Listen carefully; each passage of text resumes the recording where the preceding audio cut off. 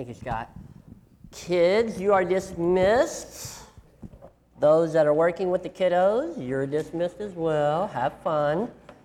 Thank you for your work and effort with our kiddos. If you are visiting with us and you have no idea what I'm talking about and you have a kid, just follow the crowd. They'll direct you where to go and what's going on with our children during this particular time. So, well, good morning. Yeah, all right. That's good. I like that.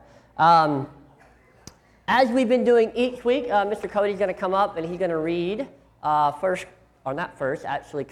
chapter 1, 15 through 20 as an effort to remind ourselves and rehearse the truth about Christ. So, Cody has graciously agreed to come and do that. So thank you, Cody.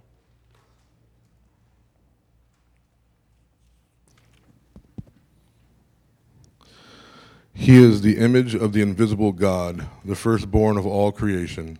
For by him all things were created in heaven and on earth, visible and invisible.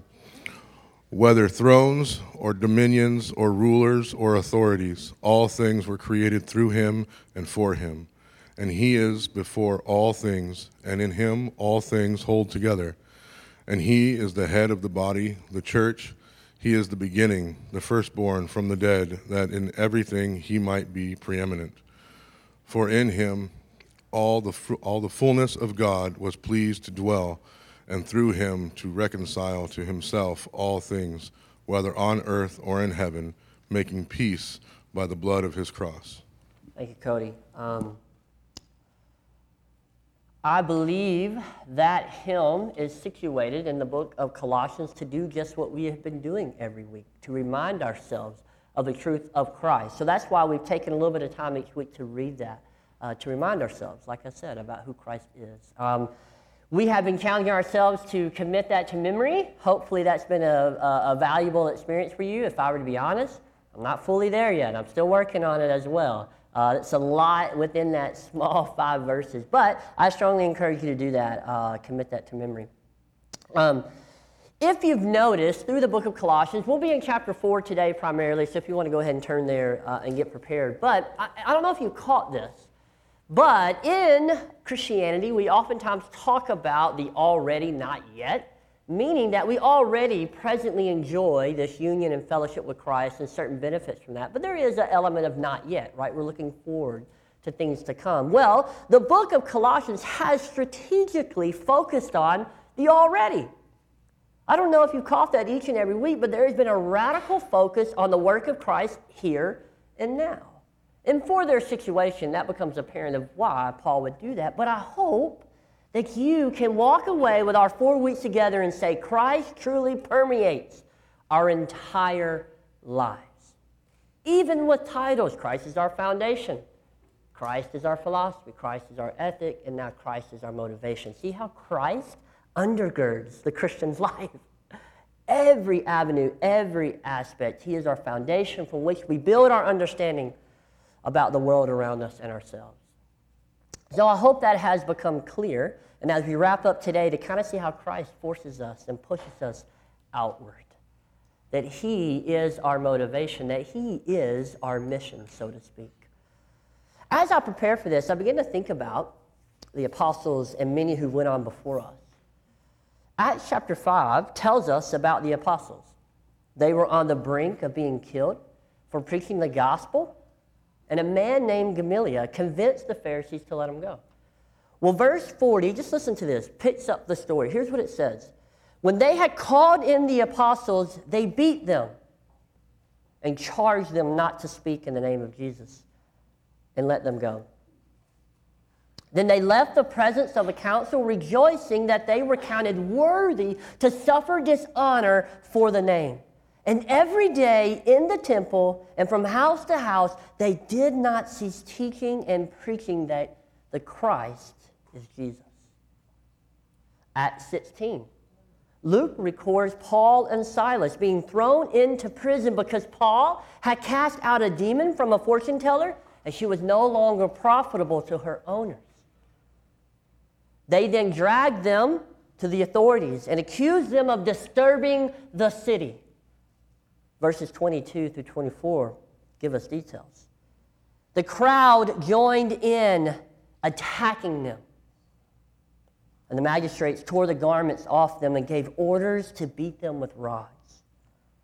And when they had inflicted many blows upon them, they threw them into prison, ordering the jailer to keep them safely. Having received this order, he put them into the inner prison and fastened their feet in the stocks. About midnight, Paul and Silas were praying and singing hymns to God, and the prisoners were listening to them. The apostle Andrew was sentenced to be crucified on a cross for preaching against idols worshipped in Greece. He was fastened to the cross with cords rather than nails, so that his death would be slow. An ancient writer tells of the apostle's sublime courage and fearlessness in these words. When Andrew saw the cross, he neither changed countenance nor color, as the weakness of mortal man is wont to do. Neither did his blood shrink. Neither did he fail in his speech. His body fainted not. Neither was his mind bothered. His understanding did not fail him. But out of the abundance of his heart, his mouth did speak, and fervent charity did appear in his words. Here's what he said. O cross, most welcome and oft looked for, with a willing mind, joyfully, desirously, I come to thee, being the scholar of him who did hang on thee, because I have been always thy lover, and have longed to embrace thee. Andrew hung on the cross 3 whole days, suffering dreadful pain, but continually, constantly telling the people around him about the love of Jesus Christ. The people, as they listened to him, began to believe his words, and they asked the governor, let him be taken down from the cross. Well, he didn't want to refuse them, so he ordered the ropes to be cut. But when the last cord was severed, the body of the apostle fell to the ground, dead. The apostle Mark, who wrote down Peter's account of Jesus, was captured. Then his feet tied together and was dragged through the streets in Alexandria and left bruised and bleeding in a dungeon all night. The next day, they burned his body. The apostle James, son of Zebedee, who was called by Jesus to follow him, to become a fisher of men, was the first apostle to meet a martyr's death by the hands of Herod Agrippa. History records his death this way. When the apostle was led out to die, a man who brought false accusations against him walked with him to the place of his execution. He had doubtless experienced to see St. James looking pale and frightened, but he saw him instead bright and joyous, like a conqueror who had won a great battle. The false witness greatly wondered at this and became convinced the Savior in whom the prisoner by his side believed must be the true God, or he could not impart such cheerfulness and courage to a man about to die. The man himself, therefore, became a convert to Christianity and was condemned to die with St. James the Apostle. Both were consequently beheaded on the same day with the same sword. History tells another story of a group of martyrs in this way. One of the most dreadful events recorded in the history of Christian martyrdom, both on the account of the number of victims sacrificed and the terrible manner of their deaths, took place in Africa. By the order of the proconsul, 300 Christians were arranged around a furnace. An altar was also set up near at hand, and the people were commanded either sacrifice to the heathen gods or to suffer the terrible penalty of being cast into the burning furnace. Wonderful to relate, the 300 martyrs not only refused to sacrifice, but with one accord leaped forward to meet the fiery death which their enemies had prepared for them. Brothers and sisters, how is it that men and women willingly suffer loss of life for the sake of the gospel. This message of Christ is no mere self-help, but rather plunges people joyfully into suffering for the message of this God-man. For centuries, it has compelled many to look death in the eye with joy as they continue to proclaim him. This truly demonstrates just how effective his shed blood is. Brothers and sisters, it's to that message we turn this morning, which Paul calls the church to pray for and participate in. It is that very message that has compelled men and women for centuries to give their life, that Paul calls the church to pray for and participate in. Once again, he does that by sounding the beautiful note of Christ as our motivation for this great mission. Chapter 4, verses 2 through 6. Paul is ending out his letter by giving them further instructions. Here's what he says. Continue steadfastly in prayer, being watchful in it with thanksgiving.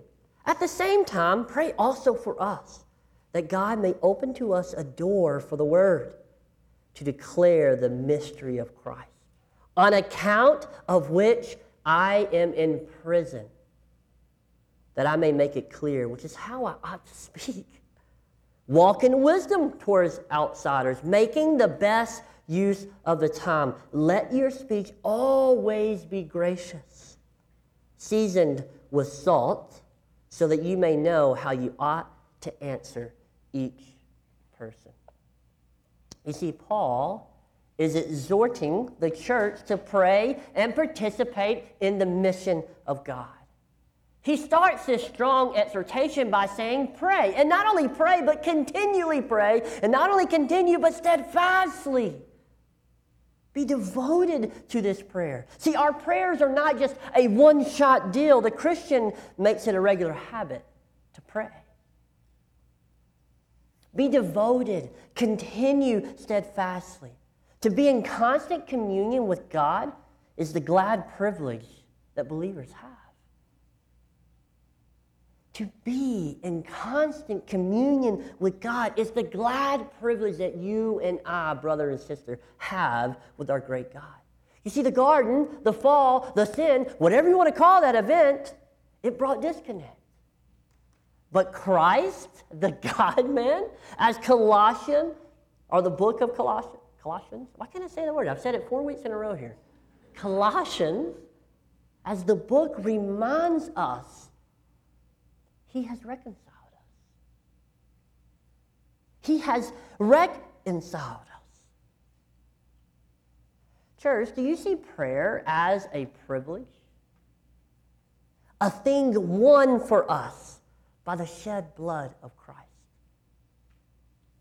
A thing won for us by the shed blood of Christ. To be in constant communication and fellowship with God.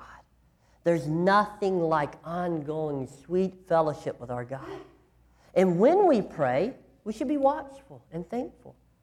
Paul not only says and exhorts them very strongly to pray, but he gives them instructions on the manner, the attitude of which we take to prayer. You see, he calls them first to pray, but before he gets into the particulars, he deals with their attitude, their approach, their posture in prayer.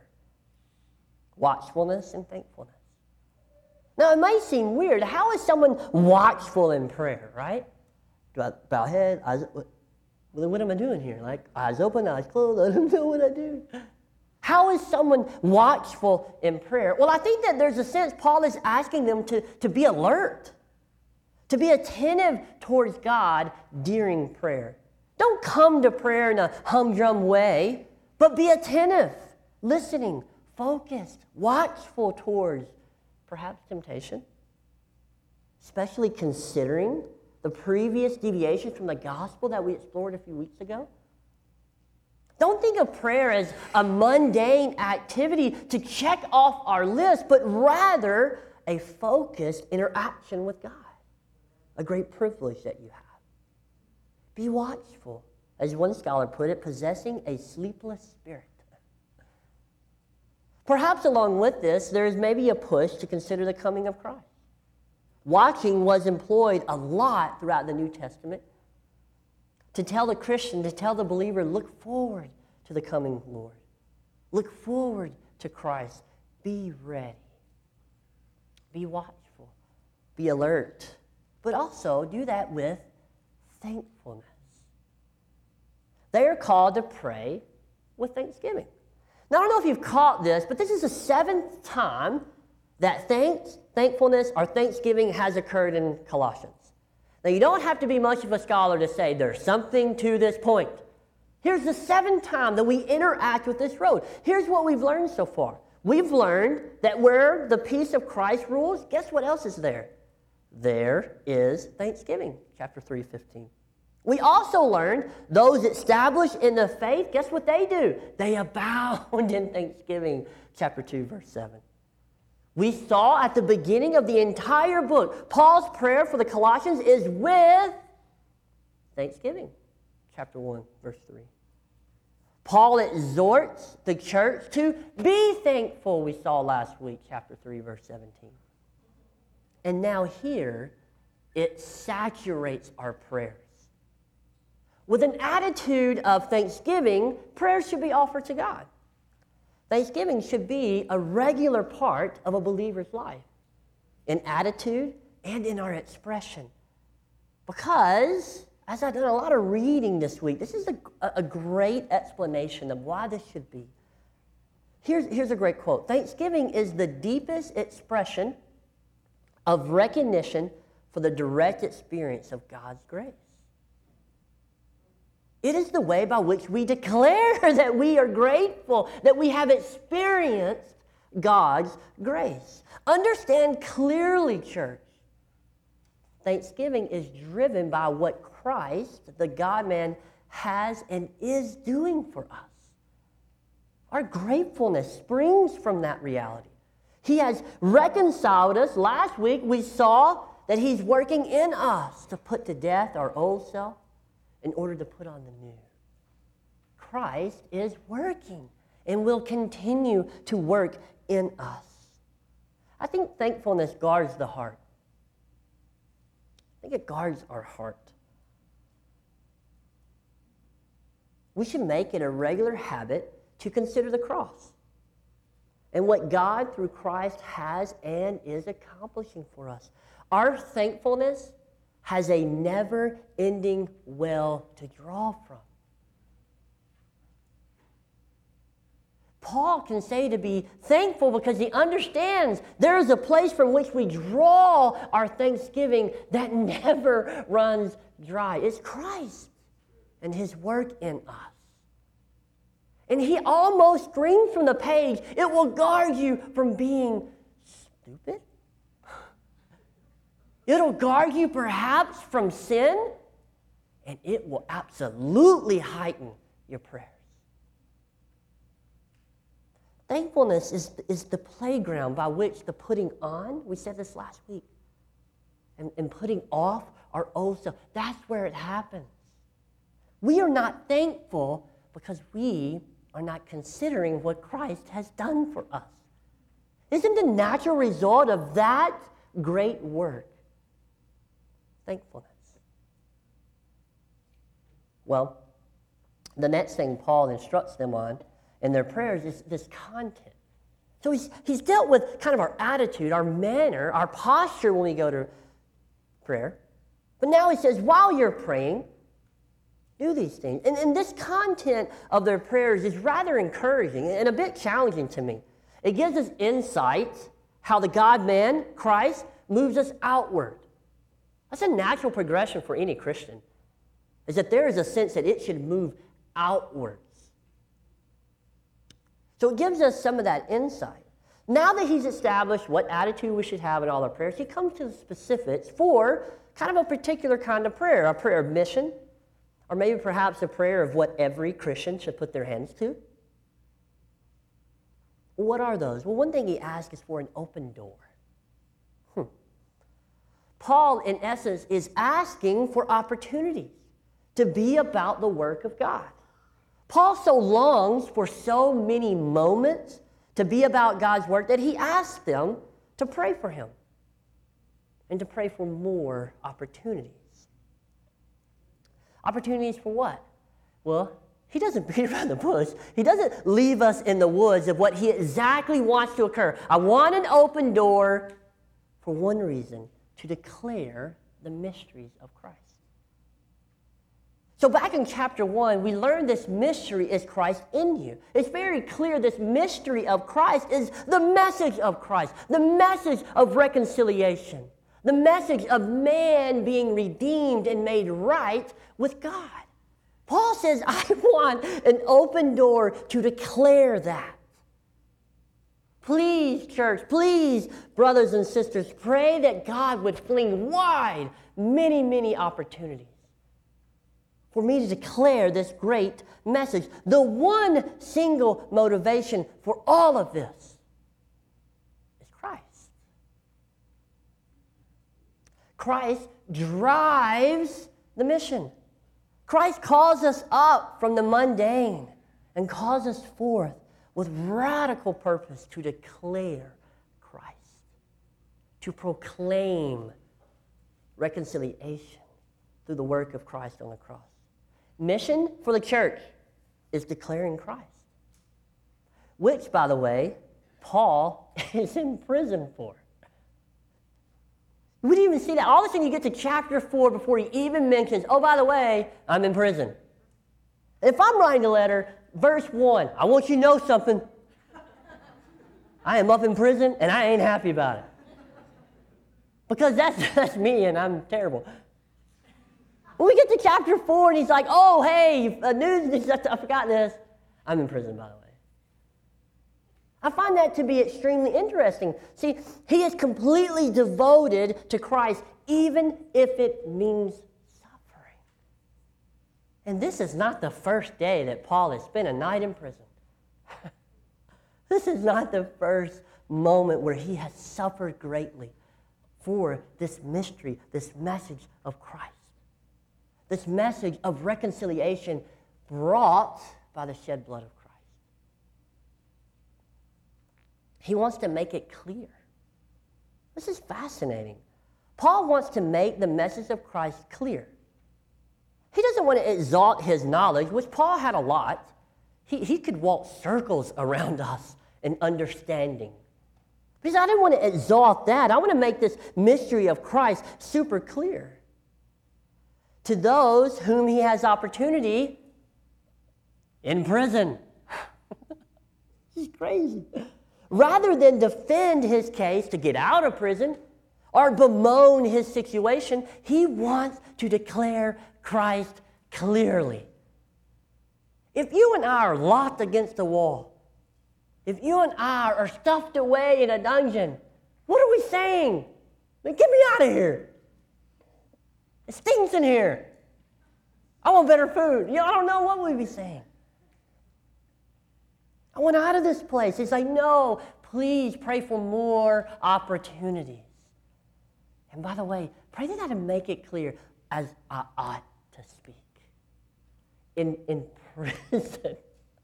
This is beautiful. To declare Christ clearly.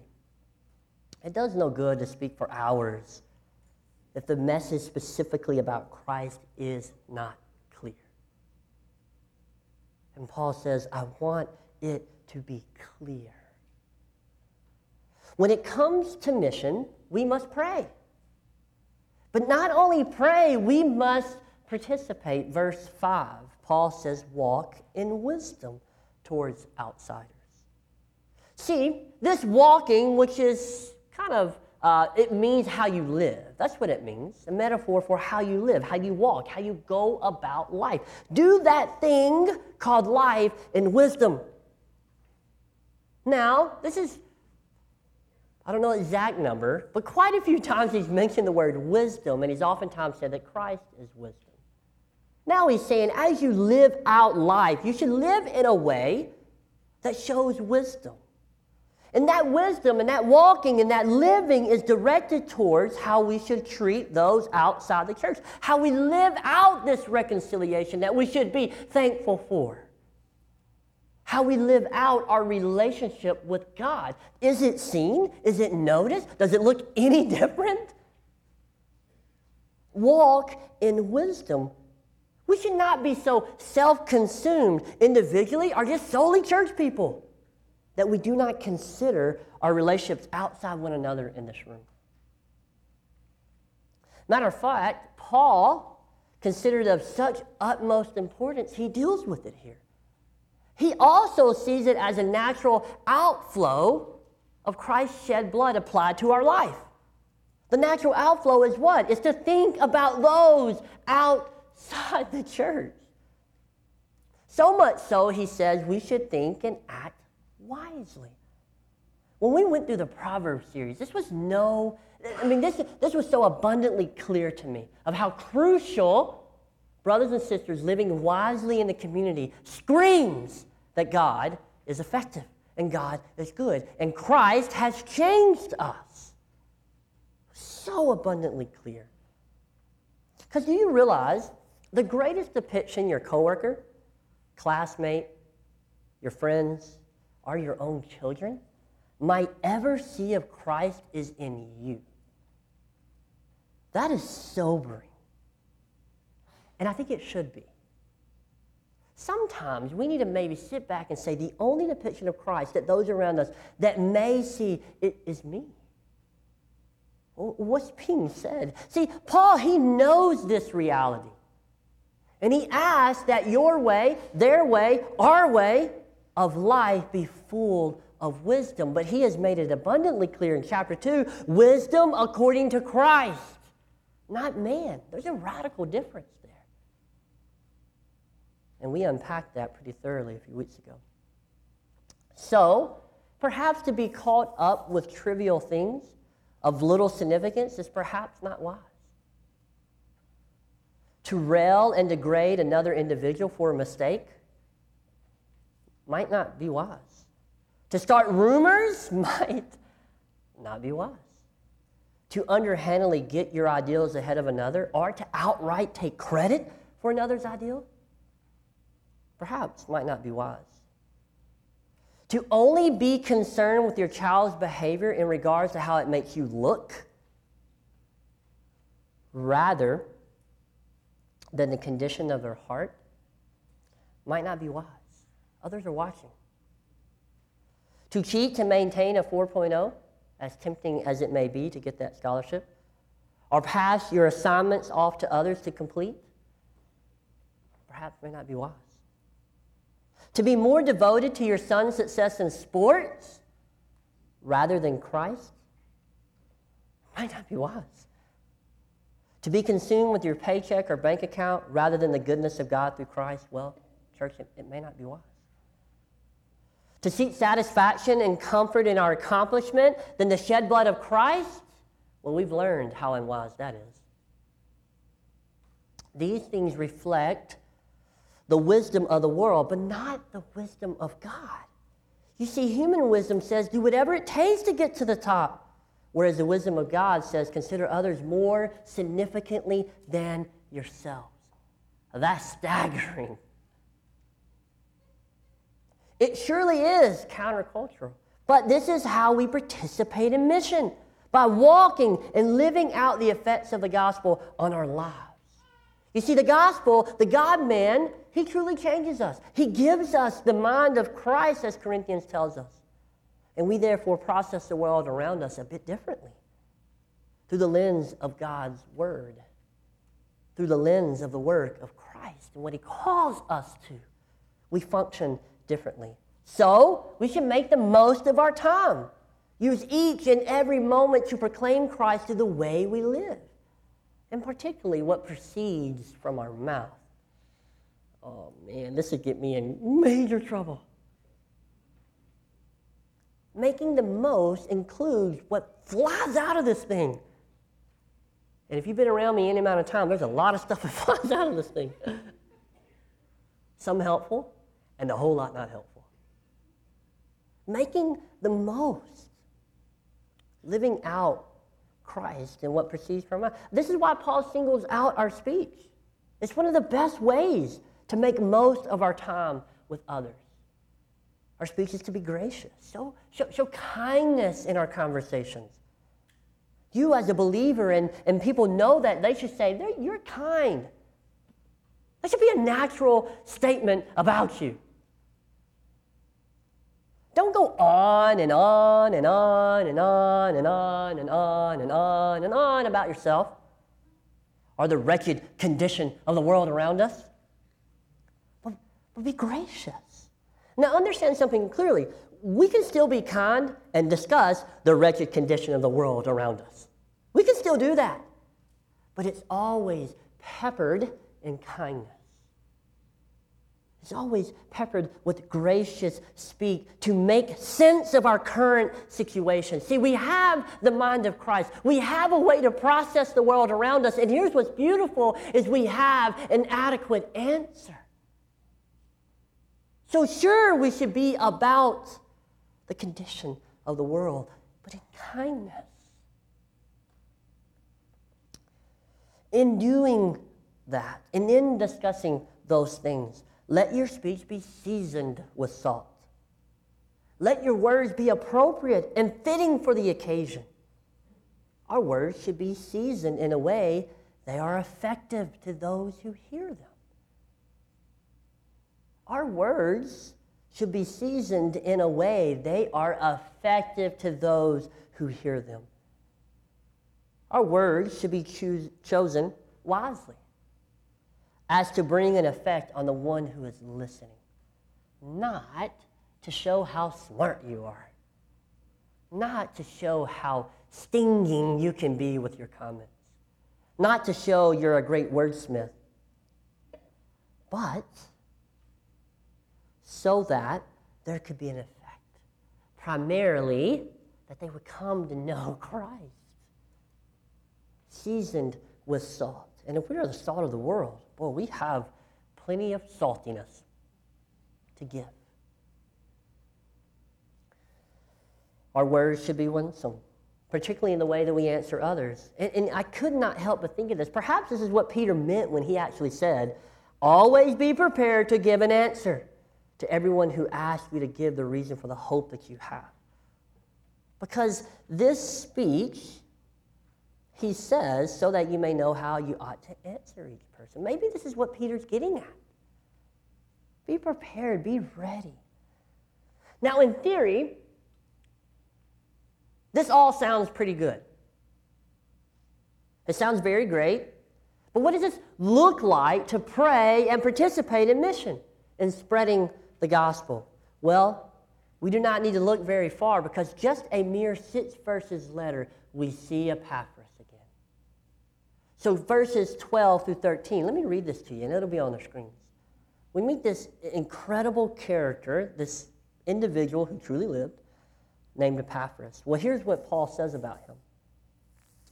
Epaphras, who is one of you, a servant of Christ Jesus, greets you, always struggling on your behalf in his prayers, that you may stand mature and fully assured in all the will of God. Verse 13, for I bear him witness that he has worked hard for you and for those in Laodicea and in Hierapolis.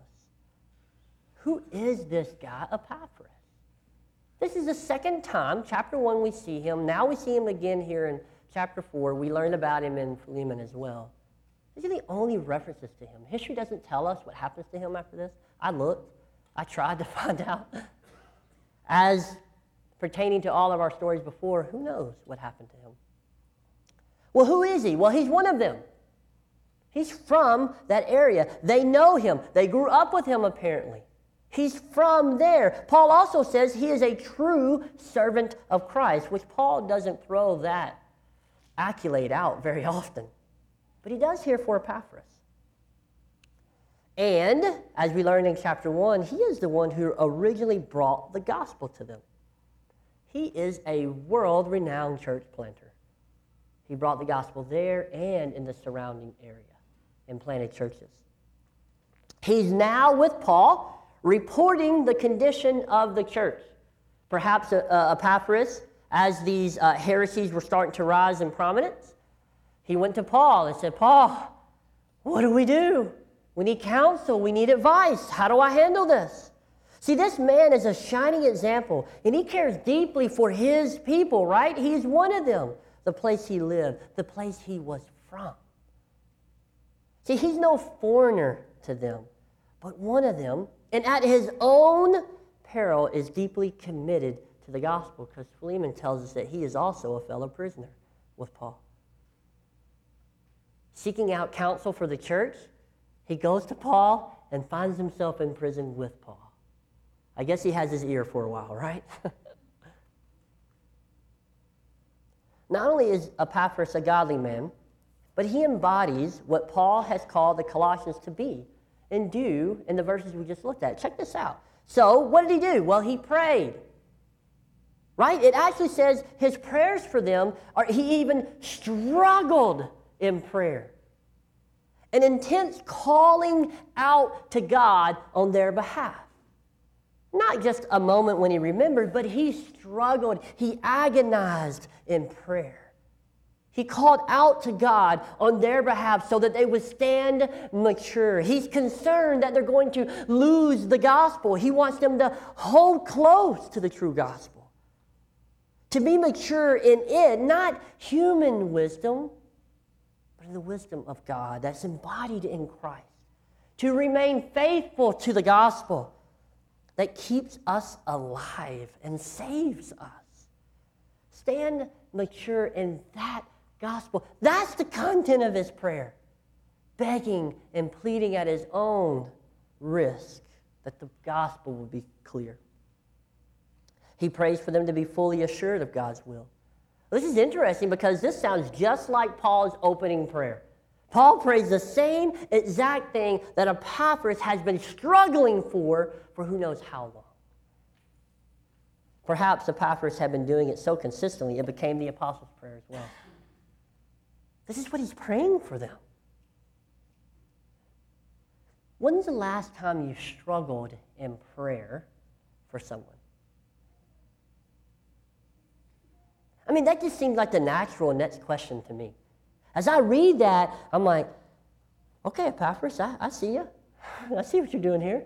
When's the last time that we struggled in prayer for someone, particularly about the gospel, whether they're walking away or whether it's dangerous or whether they don't know? Epaphras, I'd like to meet that guy.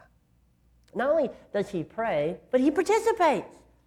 He does the second part. And actually, Paul says he worked hard for them. He doesn't just say, well, he did a few things. No, he is continually striving and working hard. How? Well, he brought the gospel to them. He heard it from Paul, apparently. And he came running to his town and said, you need to hear this message. And now he's fighting for them to not lose it. That's how he's working hard, that they would not lose this precious note of Christ as fully God, Christ by the means of which we are made right and well. He's a servant of Christ, and he's worked hard in that service. When I read stuff like this, and this is just how my mind works, but I start to ask the question, what if? Have you ever done that? You ever read a story or read something and kind of start to kind of make that mental kind of jump to say, well, what if? What if perhaps an Epaphras would rise up among us and would say, yeah, I'll put my feet to prayer. I'll put my heart, my mind to prayer on behalf of my coworkers, the community, the people in my church, and I will work hard. I mean, what if? I don't know. I can't answer that, and our minds can wonder, though. I bet it would be fun to see what if. Paul has given two massive instructions: pray and participate. And then he goes through a list of individuals who have been doing that and highlights Epaphras from the page so that they are clear. Oh yeah, we know Epaphras. That's what it looks like. Who are those among us that embody this? Who are those among us that could show us the way? So what are some things we can take away from this final chapter of Paul writing to the church? Well, one thing I can think of is we are compelled by Christ, the God-man shed blood, to be about his work of reconciliation. There is no other motivation. There is no other reason to willingly walk to your death joyfully than Christ shed blood for us. We are called to pray and participate. He, Jesus, God-man, did a great work, and we get the blessed opportunity to be about his work. He suffered greatly, therefore, as Paul and Epaphras did, we should do the same, compelled by the same compassion and love as Christ. So, listen to this quote and hear the love of Christ that compelled him to be about this work. Jonathan Edwards put it this way, talking about the garden when Jesus was praying and sweating blood. Here's what he says. The anguish of Christ's soul at that time was so strong as to cause that wonderful effect on his body when he sweats blood. But his love to his enemies, poor and unworthy as they were, was stronger still. The heart of Christ at that time was full of distress, but it was fuller of love to vile worms. His sorrows abounded, but his love did much more abound. Christ's soul was overwhelmed with a deluge of grief, but this was from a deluge of love to sinners in his heart, sufficient to overflow the world and overwhelm the highest mountain of its sins. And this last line is beautiful. Those great drops of blood that fell down to the ground were a manifestation of an ocean of love in Christ's heart. That's good stuff. We are driven, compelled to be about God's mission through both prayer and participation because of the God-man Christ. That undergirds our work. That is our mission. That is our motivation. Notice Paul calls them to pray first. Boy, this sounds eerie similar to our Savior, the God-man, who said this. The harvest is plentiful, but the laborers are few. So what's the next thing you should do? Therefore, pray earnestly to the Lord of the harvest to send out laborers into his harvest. Would you pray for life among the nations? Would you? Would you pray for your coworkers? Would you sit with your children and pray for their classmates as you learn who they are? Would you pray for our college students as they prepare to go into a massive mission field? Would you pray for the missionaries to the college campus? Would you pray for our high school students each and every week who are trying to walk in wisdom and trying to show their classmates the Lord? Brothers and sisters, let's pray diligently to the Lord of the harvest. Secondly, make no mistake about the mission of the church. It is to proclaim the gospel. There is at times a needed shift towards calling the church to care about social atrocities, relief work, city renewal, and the like. See, the church at times has not cared enough about these issues that are really at the heart of God. This needed shift, though, cannot overtake the priority of the mission, which is proclamation. Here's a great summary as one pastor put it. When our churches support mercy ministry, our relief work, our humanitarian aid, our city renewal, there should always be the overarching goal that Christ might be known, understood, believed upon, and followed.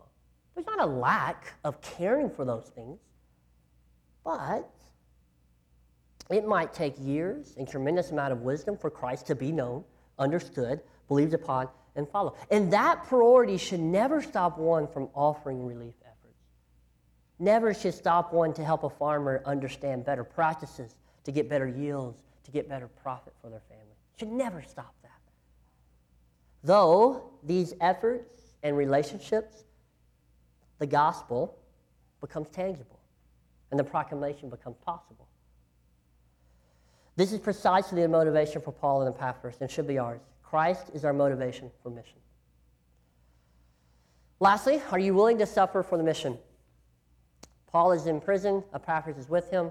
They sacrificed much because it was about Christ and not themselves. Their motivation was his shed blood. History is littered with men and women who lost their life for the cause of the gospel. And one final note, that's not on the screens, but I want to address you, if you're here today and this message about the person of Jesus seems bizarre and out of place. It is.